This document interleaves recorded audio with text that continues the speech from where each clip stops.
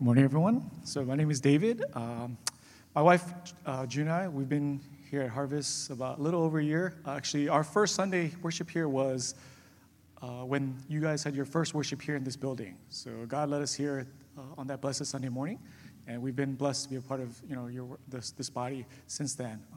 So I'll share with you some of my first impressions, experiences from that Sunday. Everybody here was just so welcoming and loving and engaging that we thought everybody was part of the welcoming team here. So, and then right before service, I decided to go to use the restroom, and then inside the restroom, this kind gentleman just started engaging me, and he had a lot of facial hair, like me. Asians, very few Asians can grow the full facial hair, but I can do it too. So I feel like I have some maybe foreign blood, But anyhow, I even saw him after he engaged me. He picked up paper towels sometimes on the floor, get left on the floor, don't make it trash. He picked it up and put it in. So, and then we just started talking more, and then I walked into service to get ready, and lo and behold, it was Pastor DL. So I wasn't expecting, Pastor DL, David Larry, to be an Asian pastor, because I had heard about him through my home church in Northern Virginia from a pastor and a brother there. Said they talked about Harvest because they had attended Harvest when they lived in Florida. And so, but I was expecting, David Larry, like almost like the Seinfeld creator, a Caucasian guy. So but it was a nice surprise. But anyway, that first Sunday, everybody was trying to get us to go to their home church, their house church, and just really engaging and loving. And so we thought, wow, God led us to a great place, because my wife and I, we had been searching for a good community to join church-wise, and so it was an answer to prayers, because another prayer request we had was we were considering actually leaving the state and possibly going back to my home area, the D.C. metropolitan area, if we didn't find a home church.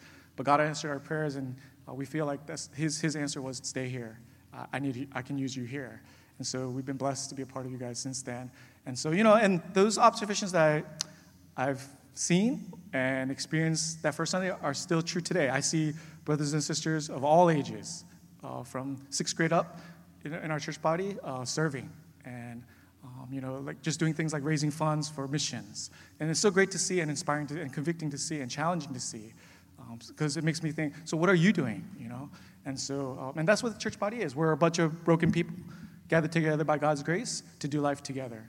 And so, I'm privileged again and blessed to be a part of you guys. And, as Brother Stevens shared from Romans 15, God tells us to rejoice with those who rejoice, mourn with those who mourn. And even during my wife and I, our brief period here, life happens. And so we've gone through ups and downs, but you guys have been there with us to, care for us, encourage us, and to even just challenge us to, just trust God.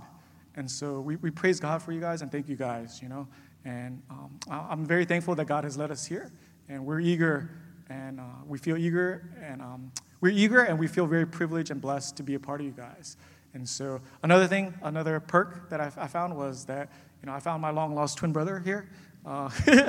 Unfortunately, from behind, I get mistaken a lot for Brother Eugene. But anyway, and what I see here is a great church, the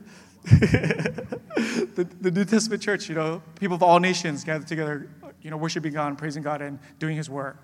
So thank you for, blessing us and allowing us to be a blessing to you guys. So anyway, praise God, and let's make a joyful noise for the Lord together.